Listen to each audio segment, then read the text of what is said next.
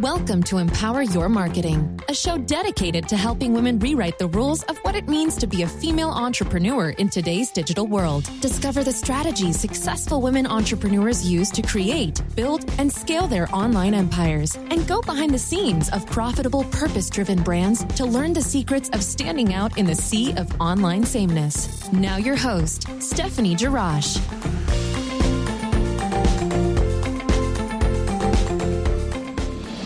Hey friends, welcome back to Empower Your Marketing podcast with your host, Stephanie Jarash. I am so excited to have you with us today for episode number 9.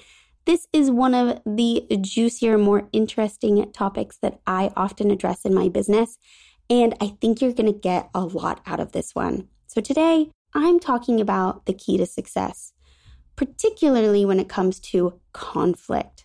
So I want to share with you how to have an opinion and position your brand to solve problems. Whether you're just starting out in business or you're a seasoned pro, I often see one common mistake that holds just about everyone back. This mistake is so costly, it actually puts people out of business. And the crazy thing is, it's super easy to fix. So today I want to talk about the often dreaded conflict in your brand story and how to maximize this part of your content so your brand or business stands out as the solution to your client's problem. Unbeknownst to most business owners, conflict is at the heart of a successful business. Without it, why would your customers even need you? But oftentimes, business owners don't want to address any sort of conflict in their content marketing or website or sales copy or even social media feeds. Many don't want to associate with negative feelings or behaviors, while some simply don't want to focus on what's not working and instead focus on what could work instead. This is completely understandable, but to be honest, it's not a great business strategy.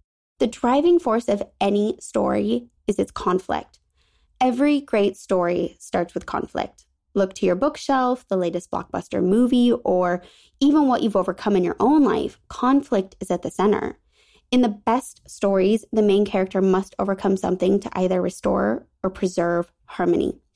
For example, let's think of some of our top rated movies or bestsellers. So a loved one is kidnapped, right? And the main character must rescue them. A husband or wife cheats and the character must start their life anew. A supporting character dies and the hero must avenge the death.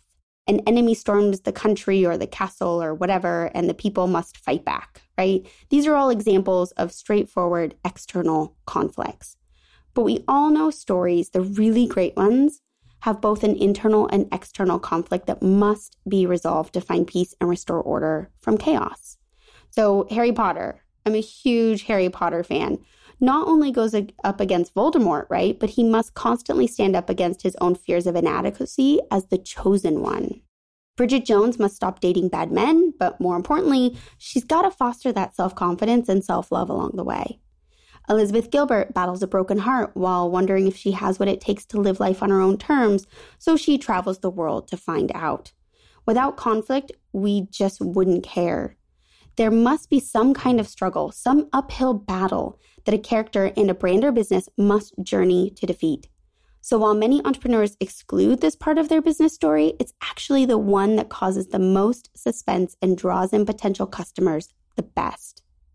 Okay, now that you understand why conflict is so important to a story, you need to understand it from a customer's viewpoint. We're going to bridge the gap. Conflict makes you and your business relatable. Who's never had any conflict, any struggles, anything to overcome? It's the human condition to strive for harmony in an unpredictable world. Utopia sounds lovely, but it would be rather boring after a while. That's why conflict matters. It's what makes us human.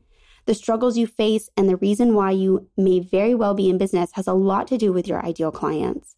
Their struggles are your struggles. Your struggles are theirs. Understanding this allows your business to relate and empathize with more potential clients. So, you understand the importance of conflict, but what do we do now? Well, there's 2 types of conflict in every great story. Building rapport requires both internal and external conflict. Not sure what your conflict is? Ask yourself these questions to get the ideas flowing. So when it comes to external conflict, ask yourself, what am I or my business up against? Who's the bad guy to my brand? Who's the villain that I'm out to defeat? What's the first reason customers come to me or want my product? Let's take my business, for example. The bad guy in my business is all that online noise that we battle every day. My entire brand is built on telling standout stories that get women-owned businesses seen, heard, and adored, and build stronger, longer-lasting brands so women can make greater meaning, more money, and have a larger impact. Take a minute to free write who or what you're up against and how your customer experiences this external conflict in their own lives. When it comes to internal conflict, you're going to want to ask yourself, so what's the moral? Do you have what it takes to succeed? Why should anyone listen to you? Internal dilemmas show up as imposter syndrome, lack of confidence in abilities, and often address some moral dilemma the main character grapples with. Internal conflicts usually aren't widely shared, but are left unspoken and implied. Again, take a minute to step into the shoes of your customer and see what they are really struggling with. How does your service or product support them in moving through their internal struggles? Now we're going to put conflict to use. So positioning your clients as the hero of the story with your business or product or service as kind of like the guide, what two types of conflict are they up against that you can help them overcome? If you're struggling with this, check out the case studies I've added in the show notes. I picked a random brand that I'm aware of from both service and product base to spark your own imagination.